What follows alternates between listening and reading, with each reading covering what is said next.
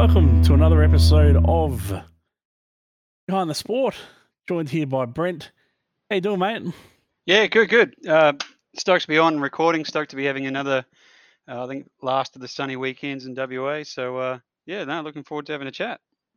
Yeah, look, we'll be fully open. We actually recorded this episode once before. We generally don't do redos, but we just technology failed us. So, it's a bit annoying. And our guest today, is fantastic for coming back on because she's actually getting ready to head to Perth this week when we recorded this for the Supercars event. So let's just jump straight into it.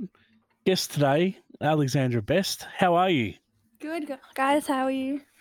Good. Again, thank you very much for coming back and dealing with us again after the last time that we had so many technical problems. Yeah, well, hopefully it's all good this time, so we don't have to do it again. Look, I think, and it's nothing against you, but I think if this one doesn't work, we'll just call it quits on trying to get you on this episode. But I think it's going to be fine. We've got 2 recordings going on, plus all the other ones. So, yeah, I'm confident. So, anyway, all ready for Perth? Yeah, I'm looking forward to it. It's race week. I've only got a couple of days till I fly out there. Excellent. All right, let's jump into this. So, look, motorsport. How did you get involved with motorsport? So before I was even born, my dad used to race cars. He's done what's now the Australian Production Car Series and improved production cars. Raced XLs as one of his first cars for quite a long time. So I just grew up watching him race, listening to his stories, and being around a racetrack pretty much my whole life. So it's just his passion is what got my brother and I both into the sport, because we started go-karting and then eventually moved to cars. So whenabouts did you start your go-karting experience? So we got our first kart when I was about 6 years old, and we learnt to drive that just driving around Dad's current work before he actually moved into there. So it was just 3 massive slabs of concrete. We're just driving around inside. And my brother actually learnt to drive the go-kart while sitting on my lap because he was too small to be able to sit in the cart and reach the pedals on his own. So he got to steer and I got to accelerate and brake for us. And how long did it take for you to end up getting out to a club and saying, "Hey, I want to go racing at an actual event"? When did that happen for you? As soon as I turned 7, got my P plates on and started go-karting at the Albury-Wodonga Kart Club. Did just club level for a year or 2 just to get my head around driving on a track, because before that it was open concrete, could drive wherever I wanted. So it took a little bit to learn the lines because I didn't have any of that experience and just was happy to be on a racetrack to start with. Was there any moment that Mum or Dad went, "You know what, I really don't want you to be out there"? I think Mum was more cautious with me, just driving in general, like even on the road. She was quite cautious about me driving. But Dad's been through it himself, so he knows what it's like. And Mum, towards our end of our go-karting career, actually started racing go-karts, so she got to experience it as well. Awesome. So how'd you go in karting? Towards the end of my karting career, I won the 2015 Ladies National Title at Lithgow. So I had a national title in my last year of go-karting where I could run a pink plate if I wanted to. I didn't actually run it, but I still have the physical plate back home on my trophy cupboard. Did a few state championship rounds and a few podiums, club podiums and championships there. But nothing as big as I've probably achieved in car racing. But go-karting was a good way to learn your craft before stepping into a car where you start having to change gears and have so much more speed behind you. What would be one of your fondest memories of racing your go-kart? Probably the race weekend at Lithgow where I won my title. First 2 races didn't finish. First race I got pushed off the track. Engine was filled with gravel. So I started rear of the grid for the next 2 races. Second race, engine just didn't want to go because it still was filled with dust and gravel. So we had to clean that out a heap. But I ended up in the final coming from last to win the race. And I won the race by like half the lap, and it was such a good feeling, and also to get the lap record at the time. That's a monster drive coming from the back, lap record, win the race. Yeah, it was. I love that. I loved racing at Lithgow, and it was I just felt like it was such a hard-earned race win because I had to work so hard for it the whole weekend. Now, was Lithgow a track that you visited often? So I pretty much only went there when I went to do the ladies event. So I went there maybe 7 times in my go-karting career because I went from when I was about 8 years old to 15, 16. So once a year, you manage to come from behind. You come there once a year, come from behind. Lap record. How did that sort of? Did you get a couple of funny looks like, how dare she do that on our home track from the locals? Yeah, I think so. And we had it was quite a big event because there was girls that came from all over Australia and like people that came in from Tassie as well. So it was quite a world-travelled event for the people that came there. And then there was people that are from Sydney, so they're only travelling up to the Blue Mountains, so they didn't have to go that far, and would spend weeks practicing before the event, where a lot of us didn't get that experience. I think sometimes, it's good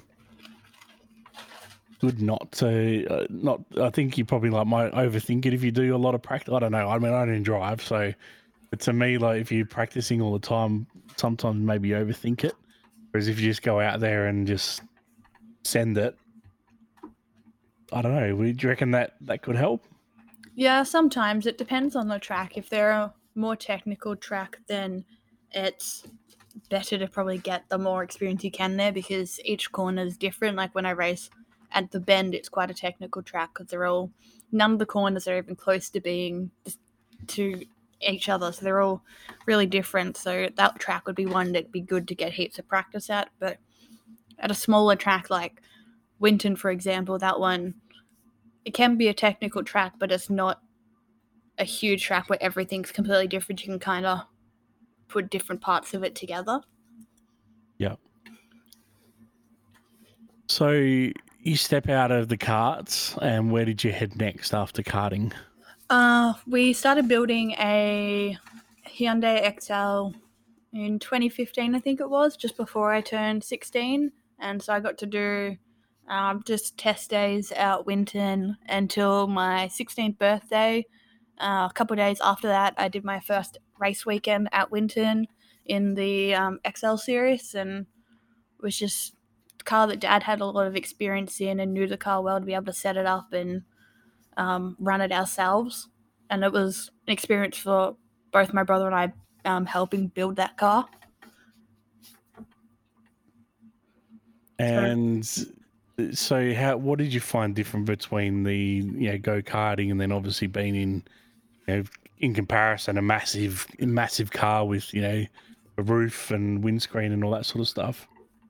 Probably the changing the gears would have been the biggest challenge because I'd only just got my learner's license like a couple of days before I started racing that car. It was go-karting. I never did any of the shifter karts that they do in the senior categories because I finished karting before I went into the senior categories. So it was changing the gears was just like having to use a gear stick for one was an experience because I hadn't had much of that, where before I'd pretty much only driven a car on our paddock, which is a small paddock, just learning how to drive the car. I get some sort of car control and parking practice before I did my learner's test. Now, learning to drive a race car at the same time as learning to drive a road car, did you have times where you sort of forgot that maybe you were not on a racetrack, or did you manage to keep that separate? Pretty good speed-wise. It was my indicators. I remember when I did my P's test that my driving instructor said I didn't indicate for long enough or early enough, so it was just remembering to do those, because a lot of, like on the racetrack, you don't have indicators, you don't need them at all. So it was just indicators were the thing that I think it's a common thing. A lot of people don't use indicators, but I use them, just not for enough apparently. Did you just say, "Hey, I didn't want to give away my next move to the people behind me"? Exactly. You don't need to do that when you're on a racetrack. You're going to love driving in Perth. I don't think you have to have indicators at all on the road over here. Well, lucky my parents can drive me around. I'll be getting chauffeured around. Oh, nice. So, second year, still with Excels, did you get a few more races in, and how'd you go then? Yeah, we spread. I did some XL racing in the Series X3 New South Wales XL category, and so I got to drive at Eastern Creek. We did some more of the Victorian ones where I did Sandown and Winton, so it was getting a bit more practice in at different tracks rather than just the home track at Winton, which was 10 minutes away at the time. So it was good to be able to experience different areas of the state before I get to race them in later categories. And did you do any other racing that year besides the XL? In 2016, I started the Australian Production Car Series with Lauren Gray Motorsport. I did it in a Toyota Echo at the time with Liam Thompson, who were the youngest two drivers in a category with a combined age of 31, where a lot of the drivers were at least 30 or older, so there's quite a big age difference between us. What is it? I don't think age matters in motorsport half the time. No. Well, in my current category, we go up to 76 years old this year. Wow. Yeah. Wow. Is that you, Brent? Is that you racing in that category? Yeah. Yep. Okay. Just checking. Sorry. No, I just want to see if it was Old Man Peters, Yeah, Old Man Peters is struggling with technology again. At least don't curse it, but yes. Yep. Okay. We'll move along from that one. So moving up, through the years, what was your next? I believe you stayed in production cars for another year. What else happened in 2017? So 2016, we finished second in the championship in Class E. Nice. Following year, we stayed with Lauren Gray Motorsport and moved up to Class D in their Toyota Corolla. And I ran it with the team owner, Mick Gray. And we did the Production Car Series, got to go to a few new tracks and do night racing at Queensland Raceway, which was amazing. We ended up finishing first in that championship that year, which was my first car racing championship, which was great because it was still a lot of learning I was doing. I was driving front-wheel drive cars, something I don't do anymore, and just driving at different tracks and still traveling around as much as I could for racing. I did race the Corolla with Mick and Ken Philby in 2018 at the Bathurst 6 Hour, which was my first drive at Bathurst and in a 6 hour. Yep. And we finished third in our class, in Class D that year. And how'd you go learning Bathurst? Because Bathurst on TV, it looks tight, but it looks wide because, you got two chunky V8 supercars going side by side through the dip and all that sort of stuff. But then when you actually get there, it's actually quite narrow. Yes. So how'd you go, getting your head around that track the first time up there? I did quite a bit of sim stuff at home. So at the time we had a sim that we just built to a decent level, I guess. And so I got to just drive that around and get as much laps as they could in before the event, because Bathurst is a track you don't get to experience unless you're at the track or on the sim. There's no other option really. So I did as many laps as I could, took in feedback from the team owner, Mick, because he's raced the car for quite a while, knows the car well, and has raced at Bathurst quite a few times, so it was good to have someone with experience to help me with the event. And then when I got to the track, it was just using those hour practice sessions and getting those driver changes right at the track, just trying to learn as much as I could at the track and experience the atmosphere as well, because Bathurst is just a different atmosphere to every other track you go to.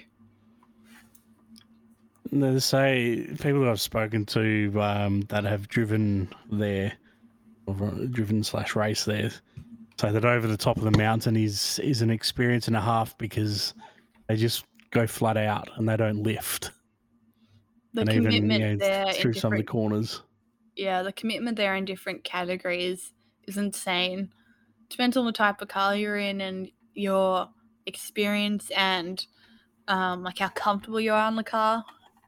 It can change like how you even approach any of the corners, because if you're not comfortable in it, if you're not confident in your car and yourself, then you're going to be not putting in as much as those like supercar drivers do up there. Yeah. In 2018, I just noticed this. Aussie Driver Search. Were you part of the actual Aussie Driver Search program? So I raced their Toyota 86 at the Bathurst 1000 event. I didn't actually compete in any of their rounds. It was just they were running a car and needed some drivers. So both Zach and I jumped in for the Bathurst round and did his first drive at Bathurst and mine first sprint racing there. So I have to ask, you mentioned this earlier. When you were doing karting and Zach wanted to join in, he had to sit on your lap to reach the pedals. Yes. Did he have to do that in the 86? No, he'd grown a lot by then. He didn't grow till he started car racing pretty much. So in his go-karting, he had a pillow behind him for his first maybe 2 years and had his pedal extensions as big as they could to help him reach them. But once he got to cars, he was tall. So I struggled when he was in F4 growing so much. Yeah.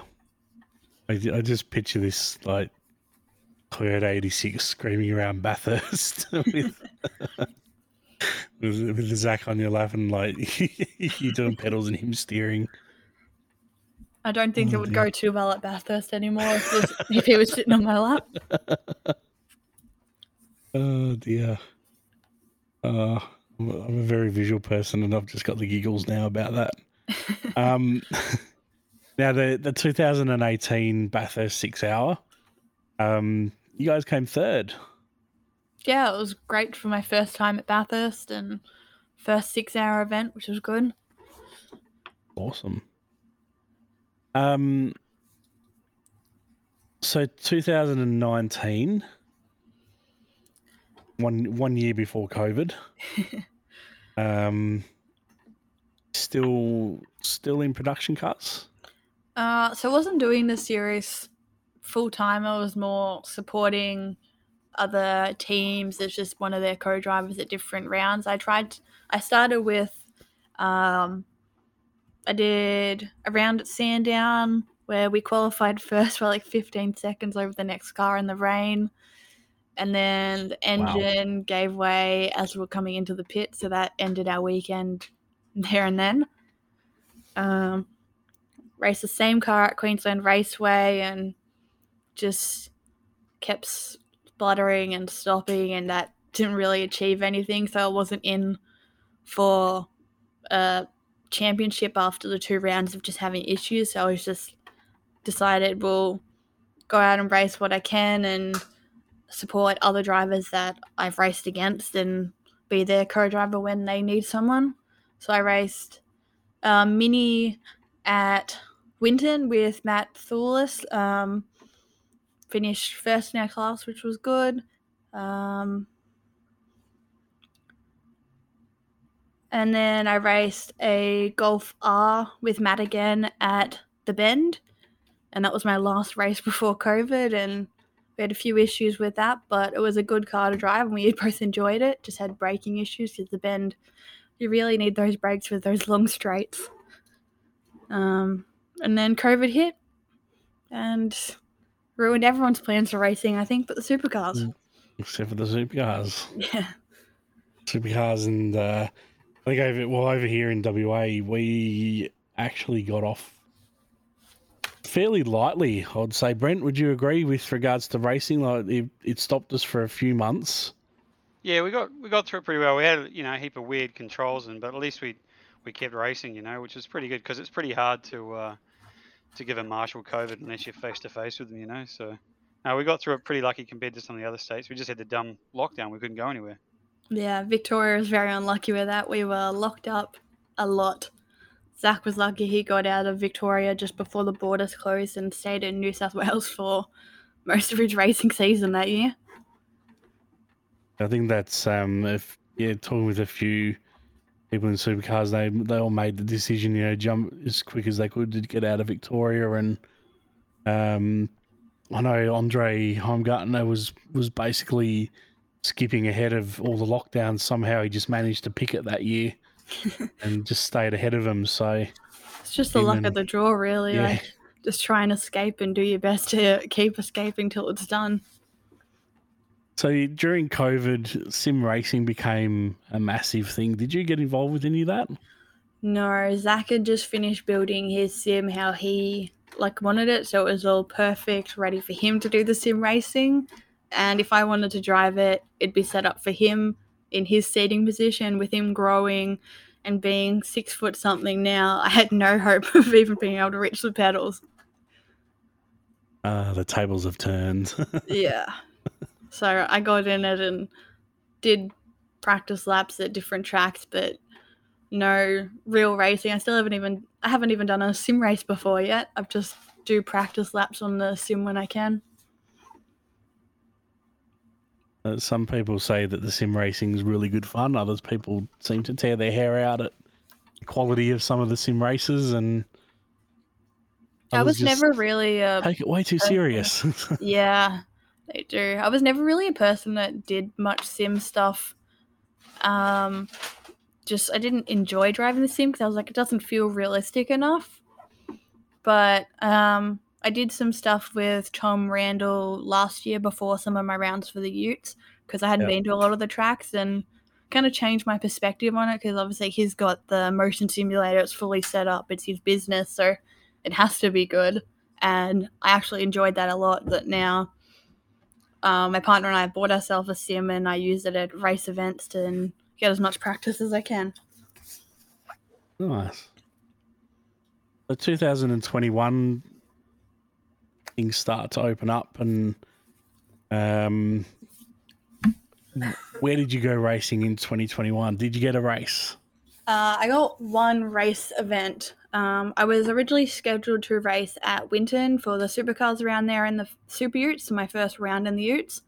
I was at work on the Thursdays. Everyone's pulling into the paddock, getting set up, and my brother calls me saying Winton's been cancelled after we've all set up. Oh, no. So went back to work, stayed at work for the weekend, and then we worked out a plan for me to race at Eastern Creek later in the year for the last round of the championship. So I did my first round in the Utes in a Hilux. Pretty good weekend, finished in the top 10 all weekend and just getting experience in the Ute and on a very windy and damp track for most of the weekend, so it didn't get a whole lot of dry racing in my first round of the Utes, but it was a good learning experience and kind of gave me some idea for the following year, but not a whole lot because it was a very wet weekend. And how did you find, obviously, that's another massive step up. You're going from karts into an XL and various other smaller cars, and then stepping up into this massive Toyota Hilux. How did you find that transition? It was a huge transition just from previous cars to the Ute because I'd been used to driving front-wheel drive cars that were much slower, didn't have as much power. If you jumped on the accelerator, they didn't just floor it and spin wheels as much as like the Utes will. So it was just getting my head around how to drive the Ute compared to a front-wheel drive car. And then changing my braking technique, which is something I struggled with last year just because I didn't need to use as much pressure in the front-wheel drive cars as I do in the Utes braking, and just changing my braking technique. And then especially in my first weekend in the Ute at Sydney, it had such high winds, and then the Utes, if you hit the Utes, it was hitting the tray and just was trying to spin it just because of how hard the wind was that weekend. Big learning experience. Probably good that you got that experience in wet weather, horrible wind. Yeah, but we haven't done a whole lot of that since then, really. Like, that was the worst, the wind-wise, that I've been in a Ute. We've had terrible rain at Bathurst last year, but the wind hasn't been as extreme as that since that race weekend. And 2022, last year, we obviously welcome back supercars to Perth, and a bit of normality returned to us all. Did you get another drive in the Utes? So I did my first full season in the Utes with Cedars Racing. I moved into a Triton for the year, which I'm racing this weekend as well. We're lucky enough to pretty much travel to every state in Australia besides ACT. For all of them I raced at besides Darwin. I actually just went and watched the supercars there. So I was fortunate enough to travel after being in lockdowns for ages. Tassie was our first round, and it was quite a challenging weekend. He had only had one race weekend in the Ute, and just getting around the Tassie track and trying to get my head around that and the braking technique was my main struggle for that weekend, because Tassie, you have to reach huge brake pressures to just be able to pull up the Ute and then go around the track, because it's quite a small track where you just need that brake pressure.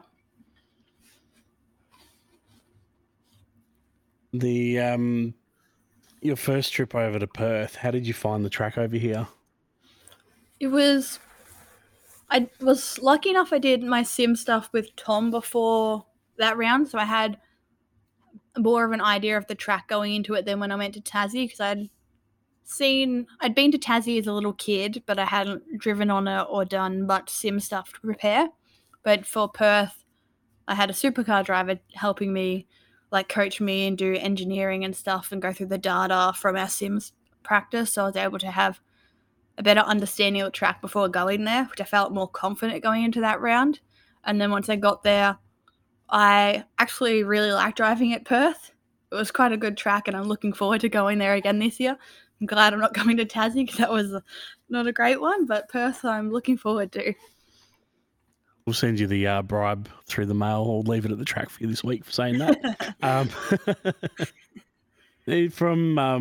And I think it was you that mentioned this when we did speak before. I think it was you that said that looking at the track, it looks very simple. I reckon it probably does. It doesn't. You don't notice the elevation in it. Like when you're going down to the bowl, it's so much lower than back near turn 1 and 2. It was like just looking at the layout on the sim, you don't notice it as much. Okay. Yeah, we've had a few guests who've just basically said like it's a track that they often get caught out on because other tracks obviously are longer and there's a few more corners, whereas here, there's 7 corners, and if you screw up turn 6 down in the bowl, well, you've lost your run up the hill and then down into 7. So yeah, if you lose out on the last corner as well, you lose your whole run, come into that start of a new lap, and if you're battling for the last lap, you lose your positioning there easily if you stuff up the last corner. And like over the since what was it, last weekend? I think it was the last weekend, weekend before. Anyway, we had another race round over here, and watching so some of the footage from the cars and from our trackside cameras, and it's amazing to watch. You see like that driver's taken the same line every single lap and has stayed ahead of everyone, and then they take a slightly different line through turn 6, and all of a sudden they're getting like swamped by other drivers who have taken their normal fast line. So it's a track that if you make a mistake, you're gonna lose a lot of time on. With some tracks, if you make a small mistake, you can keep going and you won't lose too much time, or car may catch you but not pass you. But the last corner, 2 corners that you can easily lose quite a few positions, and now I've got 19 utes going into this round, so if you make a mistake, there's going to be someone around you to catch you. But 19 utes is amazing. I think I heard there was going to be a cap somewhere in the mid-20s on the utes. I'm not sure, but we were looking at last year we had 13 utes, now we're looking at 19. That's a huge improvement, and there's quite a few teams that have expanded to 2 utes, and then teams that have built brand new utes for the season, which is great. Brent, I think it's about time you get a super ute and add that to your collection. Yeah, no, I wouldn't mind. Now they've got the big donks in them, I wouldn't mind them. And I like the rear ends, how they run that prefabbed rear end setup. They just have different mounts to suit the different chassis. They're pretty well built things. Interesting to see if they get them a bit quicker now. Everyone's got their head around them. So I think 21 was the first year of the V8s in them, I think. Is that right, Ellexandra? Yeah, I think it was. Yeah, so they're still getting their heads around the ECUs and the setup, and it's obviously half production car, half sports sedan sort of thing. I think as well last year, especially coming to Perth, I think a few drivers, from what I could tell how they were driving, they were still trying to drive as if they were somewhere else, not taking into account that the carco.com.au raceway surface, as well as just the track in general, is pretty hard on gear from what I've seen and what I've heard from talking with drivers at all levels. So if you're not used to that and you come out blazing like you do at some other tracks, you're probably not going to have a good time. And Perth is one of the tracks where we do longer races. So I think one of our races is 18 laps and the others are 15. So it's quite a longer race weekend than what we normally would get, because normally they're probably about 12 laps. I didn't notice the laps. Perth is somewhere that we get one longer race and then 3 of the shorter races, but they're still quite big races for us compared to like a lot of categories like 86s get like 8 laps, a lot of rounds. Yeah.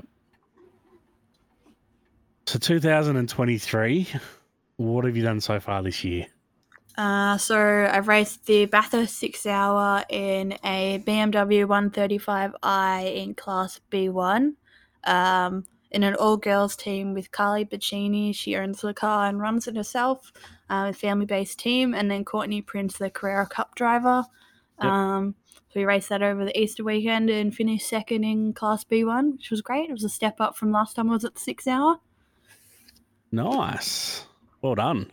Thank you. It was the first all-girls team to compete and finish on the podium as well. That's fantastic. And something which is pretty exciting for Perth as well, this coming up to this race weekend. The Girls on Track program is actually going to be visiting the Supercars event, which is fantastic. So, I'm quite pleased to see that's happening on a big race weekend. Yeah, it'll be good. The Friday morning they have the Inspire program, so it's the one for the younger girls where they show them different areas in motorsport and try and teach them some skills and see what they're interested in, see if it's something that'll interest them. And then the afternoon there's a Pathways program, so they have a panel and then there's some networking at the end, so we get to meet a heap of different people and try and make connections with the girls that are 16 to 22, I think it is. and see if they could find a pathway into a career or something that interests them in motorsport. So I'll be there in the afternoon for that. I'll miss the morning one because of my racing commitments, but I'll be there because I'm one of their ambassadors for the Girls on Track program. Awesome. I will see you there in the afternoon. All right, I'm going to. I've got a few more questions, but I'm going to throw over to Brent. And Brent, I'm sure, has a few lovely questions for you. Yeah, Captain, technical difficulty over here. And yeah, no, Shane, I'm going to use that next time I break something at the track, I'm going to blame the track. It's the track's fault, not mine at all. It's just Wanneroo. It's really hard on the gear. It's got nothing to do with me being ham-fisted at all. But if you drove to the conditions of the track and, you know... Yep.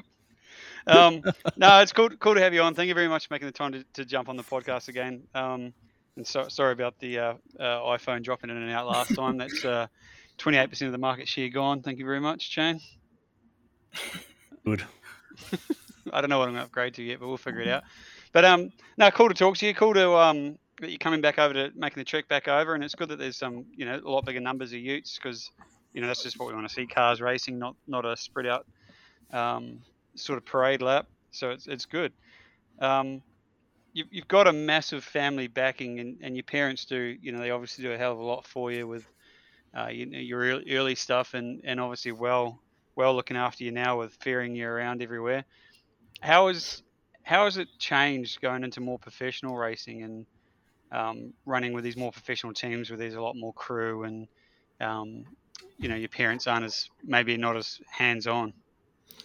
When I first started car racing, we were more with family-based teams that, like Lauren Gray Motorsport, Lauren and my dad used to race together and against each other, same with Mick. So it was teams that we had family connections with, and we're all a family-based team because it was all their partners, girlfriends, boyfriends, brothers, sisters, all of them were out there helping at the event. So it wasn't just people that work in the sport, it was people that just had an interest in the sport or had grown up around it. So it was good having that family interest in it. Where now that I'm racing with Cedars, it's a more, I guess, professional team. They have heaps of people that come from all different parts of Australia to help on race weekends. And it's not just my family being there, but they're there if they need to help, but they've taken more of a step back now and are there supporting and watching both my brother and I, but they don't have to have that hands-on input that they've used to have. Cool. Yeah, so it's good they get to enjoy the weekend up and have a few bevies and watch the action on track. Yeah, I'm still running around though. Yeah, still running around. Who's the more competitive parent? Say, think of footy sideline parent yelling and screaming and getting right into it. And who's the more nervous parent? Mum's definitely the nervous one. Yeah.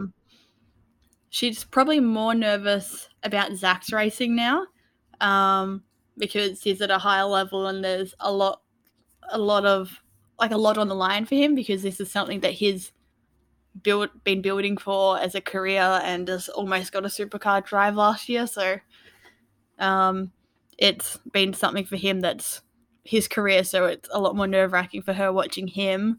But Dad's the more competitive one.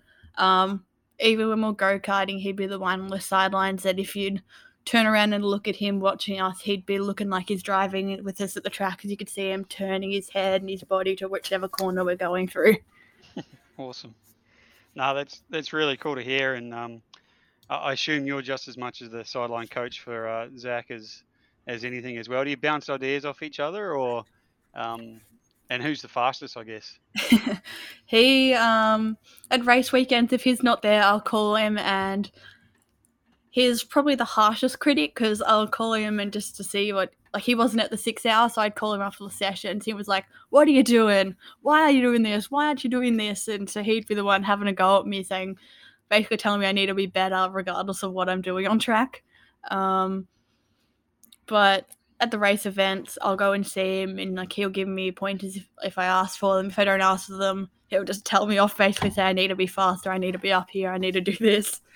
But we're both there supporting each other when we can, because I try to go to most of his races. And last year when we were at Perth, his sessions were right after the ute, so I'd literally get out of the ute after Parc Fermé and run across to the other side of the track into the middle of the track to the supercars pit lane to watch his race, which is probably something I'll be doing this weekend because our sessions are one after another again. Oh wow, hectic! Yeah, and the utes are way down in the turn 1 sheds for us. So this year we're behind the media centre, so it's like right in the middle, so I don't have to run so far this time. Oh, okay. So you're in the in the carports. Yeah, last year we were down the end. This year we moved. Yeah, random. Oh, cool. Oh, that's not too bad. Just a hop and a skip and you cross the bridge there. Yeah. Zach, I was lucky enough to go for a ride in the supercar with Zach last year, and when he was doing some testing and doing the ride session in the monster car. So that was pretty cool. He's definitely a talented guy, and he obviously learned everything from go-karting with you doing the steering and him doing the pedals. So yeah, I definitely taught him what he knows. So that's cool. You got something to bounce off there, and something to help you adapt to tracks you might not have been on before, which is cool. Along the same sort of lines, the transition between, you went from karts to XLs. Did you run the 86 as well? So I did one round in the 86 at Bathurst with the Aussie Driver Search. Yeah.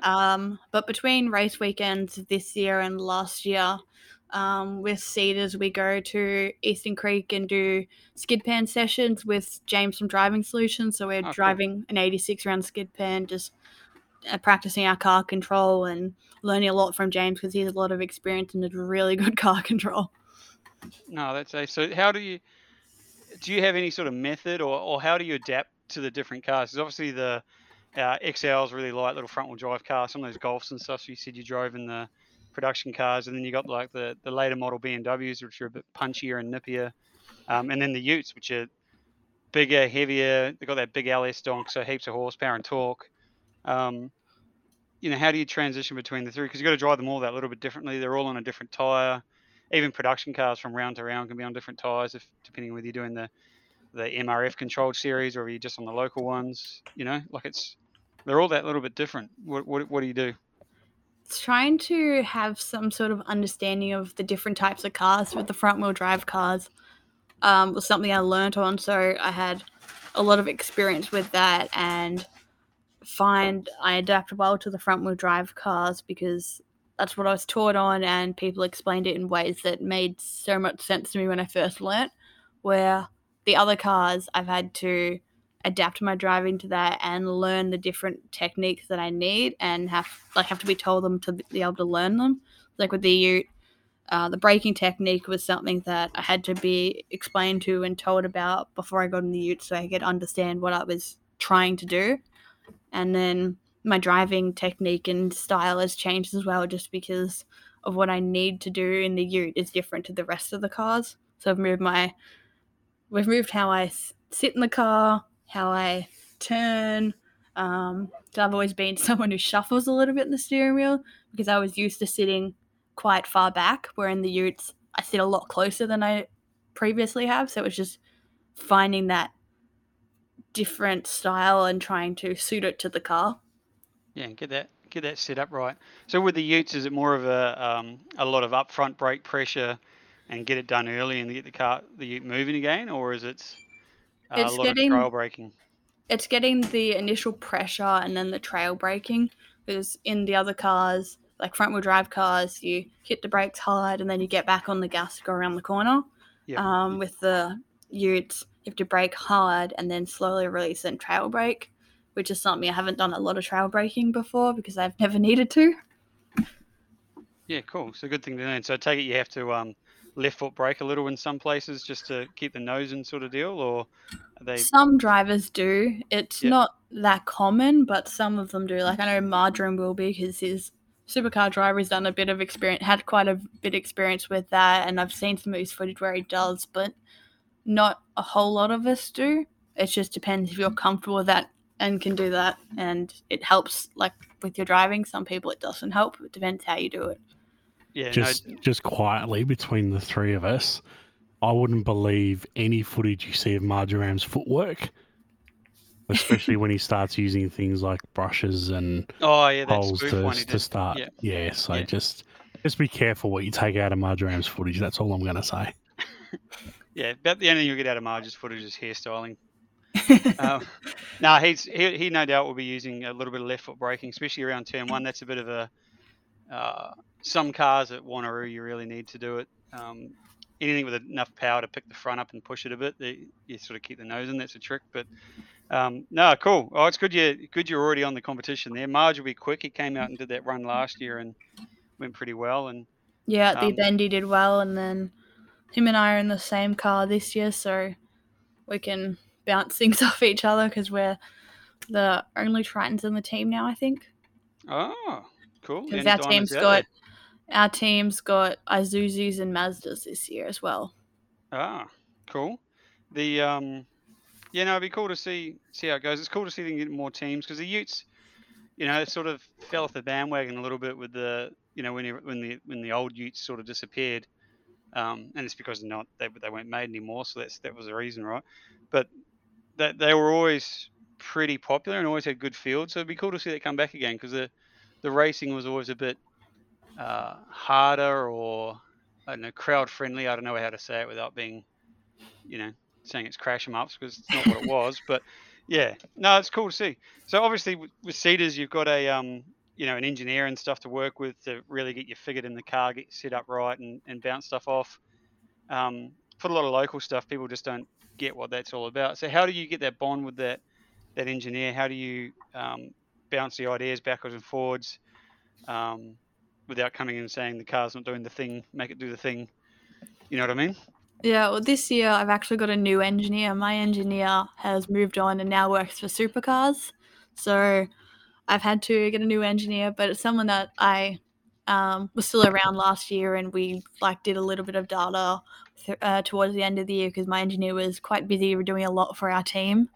So it was just trying to build a rapport and just talk about different race techniques, just doing track walks, for example. At Gold Coast, we walked around the track together and was showing me different things about the track because I hadn't been there, and it was a street circuit, so it was my first actual street circuit of racing on. So it was a lot of just talking and trying to build a connection, I guess, throughout the year. Yeah, cool. So when you're doing a track walk, like say you're going to do the track walk at Wanneroo this coming week, if you get a chance with the engineer, what sort of stuff are you going to look at and pick on? The track surface, because track surfaces will change throughout the weekend and even just between events. His weather changes it, the cars driving on the track change it, because after a supercar session, there's rubber everywhere offline, so that makes the track a lot less grippy if you're offline. We found that in our last race there last year because we were right after the supercars. Just going through different techniques and lines for the bowl in the last corner. First corner will be the main ones because they're the ones that'll be the most focus needed on those because they're the ones that you'll lose out big time if you make a mistake. So be trying to focus on the technique through there and the braking technique as well. Yeah, cool. No, that's cool. I mean, I'd love to get out on a track walk with you guys and just see the different stuff people focus on because everyone's that little bit different and everyone has that little bit, through different experiences, they look for different things. So I suppose racing in a national, A game series like the Utes, and being that you still are pretty young, or very young compared to old dudes like me. How do you get on with your mental toughness? We don't talk about it enough because motorsport sucks, man. It is such a kick in the ball sport sometimes. It doesn't matter how good you are or how much luck you've got, things just don't go your way. And trying to get your head around that and not lose it is a hard thing. So yeah, what do you do, or how do you get around that? Or I think it's something that I had to learn pretty quickly in go-karting, because being a female in go-karting was quite uncommon. So I had to grow up early and learn to not care what others think, and if there's an issue on the track, it's on the track, and just keep driving. Like, don't worry about it.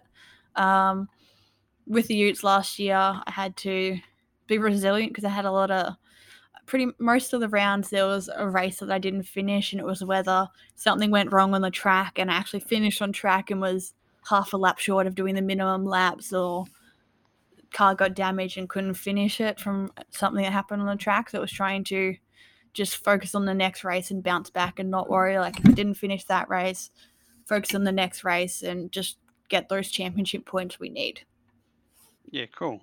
No, that's a pretty good way to come up and learn that. And yeah, and a lot of it is just the perception of what other people think, be it real or not. It's a hard thing, and especially social media and all that sort of stuff. Kids take it so hard these days. When it's no, that's really really cool. So changing it up a little bit now, just before I give you back to Uncle Shane. What's your favourite track and why? You've obviously driven a few with, being lucky to get through production cars, and with production cars being such a cool series, you get to go quite a few places.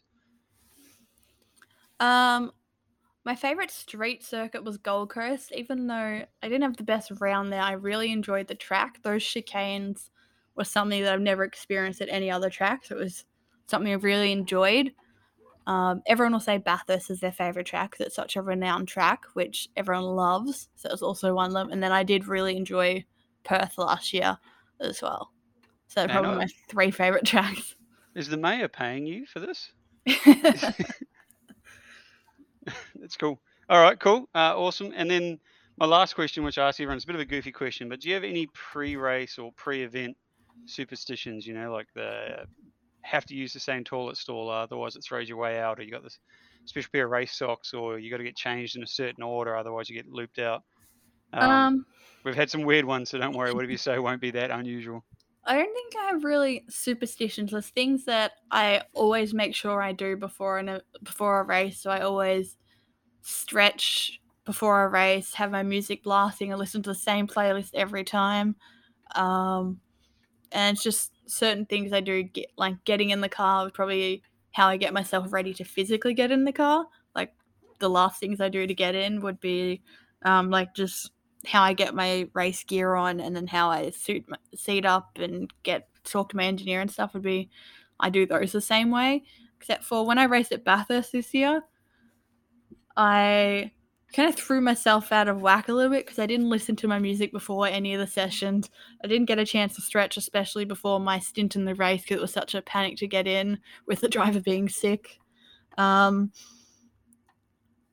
It's normally just the same things I do every day, going to a race race weekend, and before each race I try to do keep it the same routine. Yeah, cool. Yeah, no, stretching's a big thing. I do it a lot now, and that's because I'm old.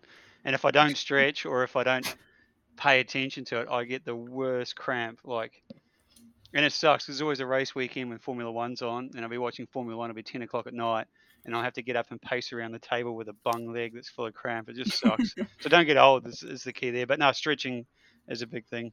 It just makes you feel more prepared as well. It's just something that stops you focusing and stressing on the race, but you're focusing on something else that'll help you with the race. Yeah, 100%. And it just makes you feel that little bit more like you're going through a process. And I apologize. More prepared for it. Yeah, I apologise to Ruckus and Sarah and the guys that had to see me stretching in my undergarmies while I was getting ready at last weekend's race meeting. But hey, I didn't get cramp, and I wasn't bowled upright walking around the house at 10 o'clock at night, so it was good. No, cool. I'll give you back to Shane now, and thanks for talking to us. Hopefully, I'll get to catch you over the weekend. I'll be cruising around. We've got a few garage tours with customers this year, so that'll be pretty cool, and just get to enjoy the good racing. It's always a hell of a good show there for us local guys that take it for granted, that place. So yeah, look forward to it, and I wish you all the best. And don't give Marge any advantage at all. No. I actually just put up a post about this re-recording, and mentioned we've ripped on Marge a little bit in this episode. So, and that it's not actually him as a guest again, because he had 2 episodes. We've given that guy 2 episodes. I think that's ridiculous. Yeah, well, one was just advertising for Old Spice Brewer Cream, wasn't it? Something like that. Like I can't remember. It was a bit of a blur. I think that was recorded at the same time that we did Ducky's episode. Oh, we did a live one with them, didn't we? No, it wasn't. Yeah, it was in person. Yeah. Yeah. Cool. Anyway, right, back to our guest, because we talk. Marge has got enough publicity. If you weren't doing motorsport, what would you be doing?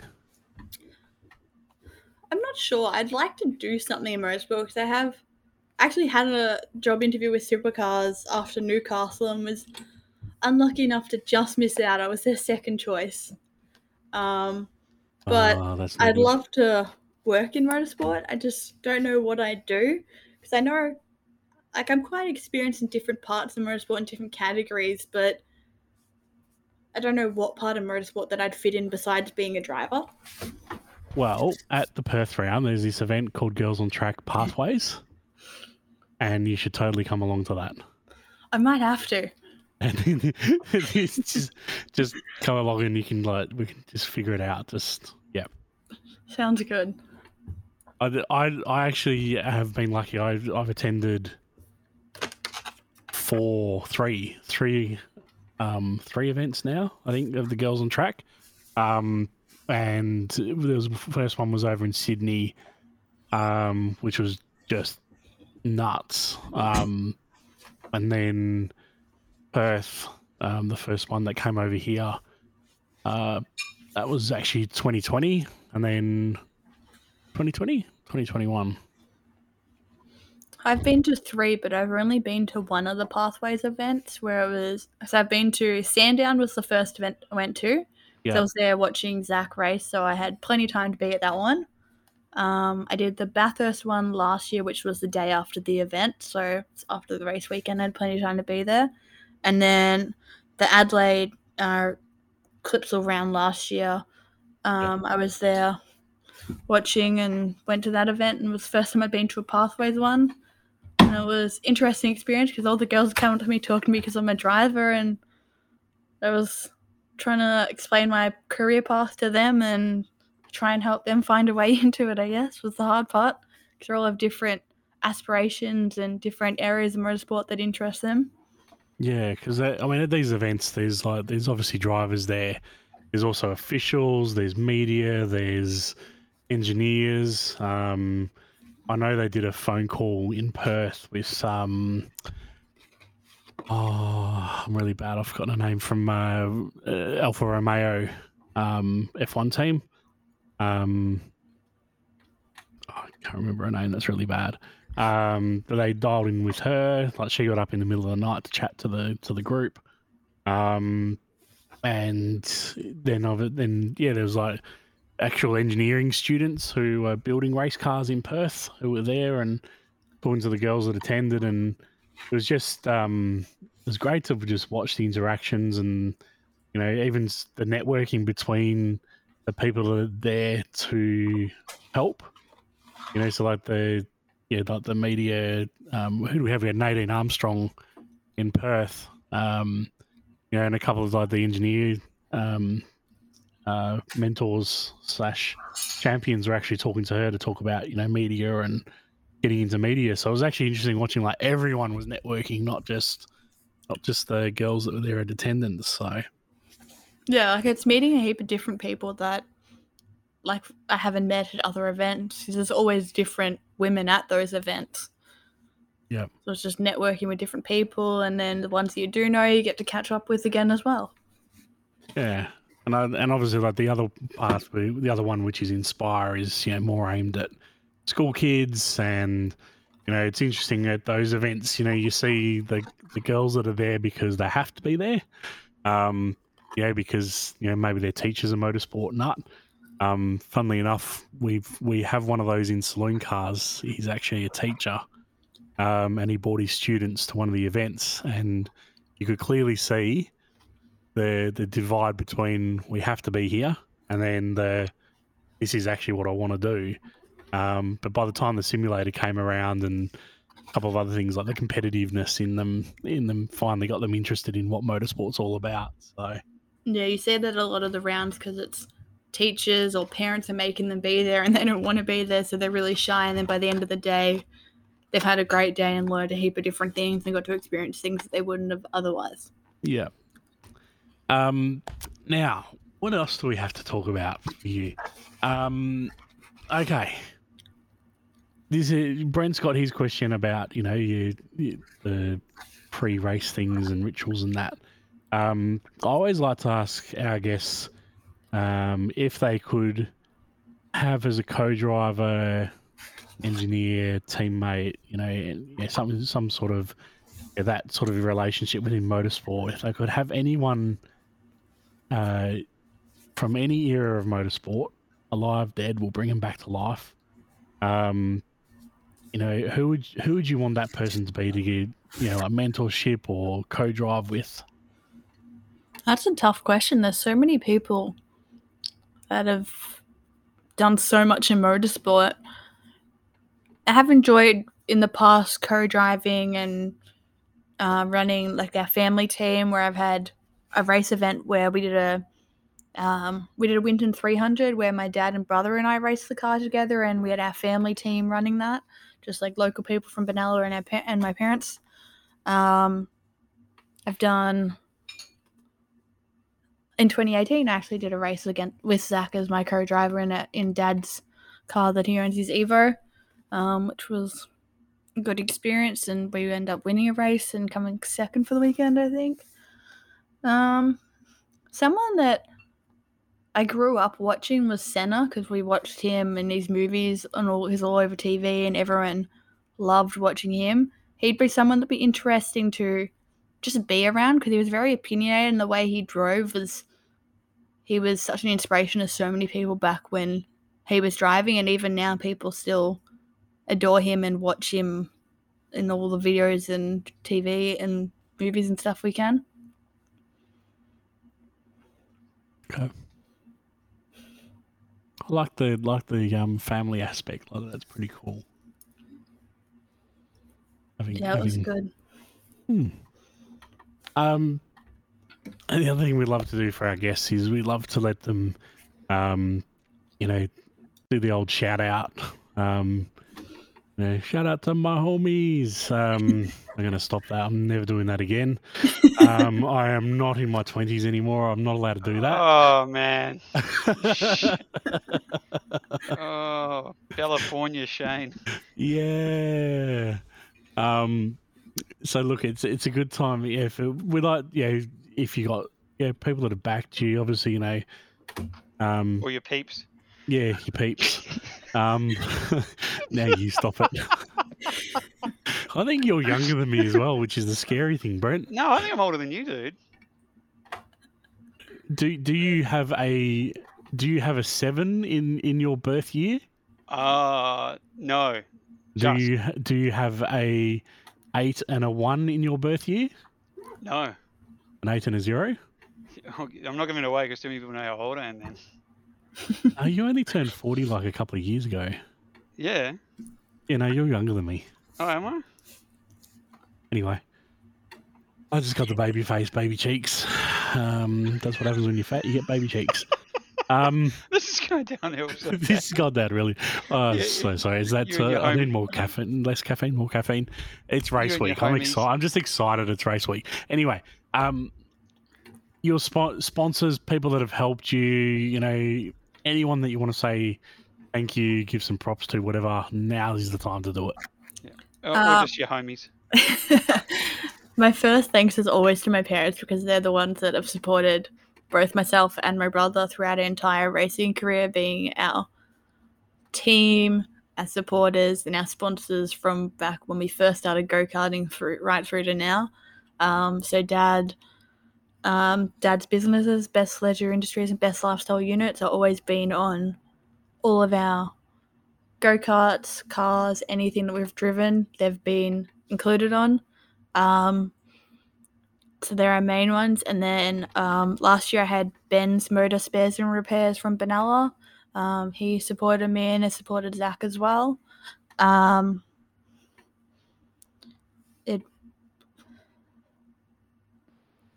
family friends, Wayne and Sharon Cox, as they've always supported us and come out to our events and help at race events when we need them.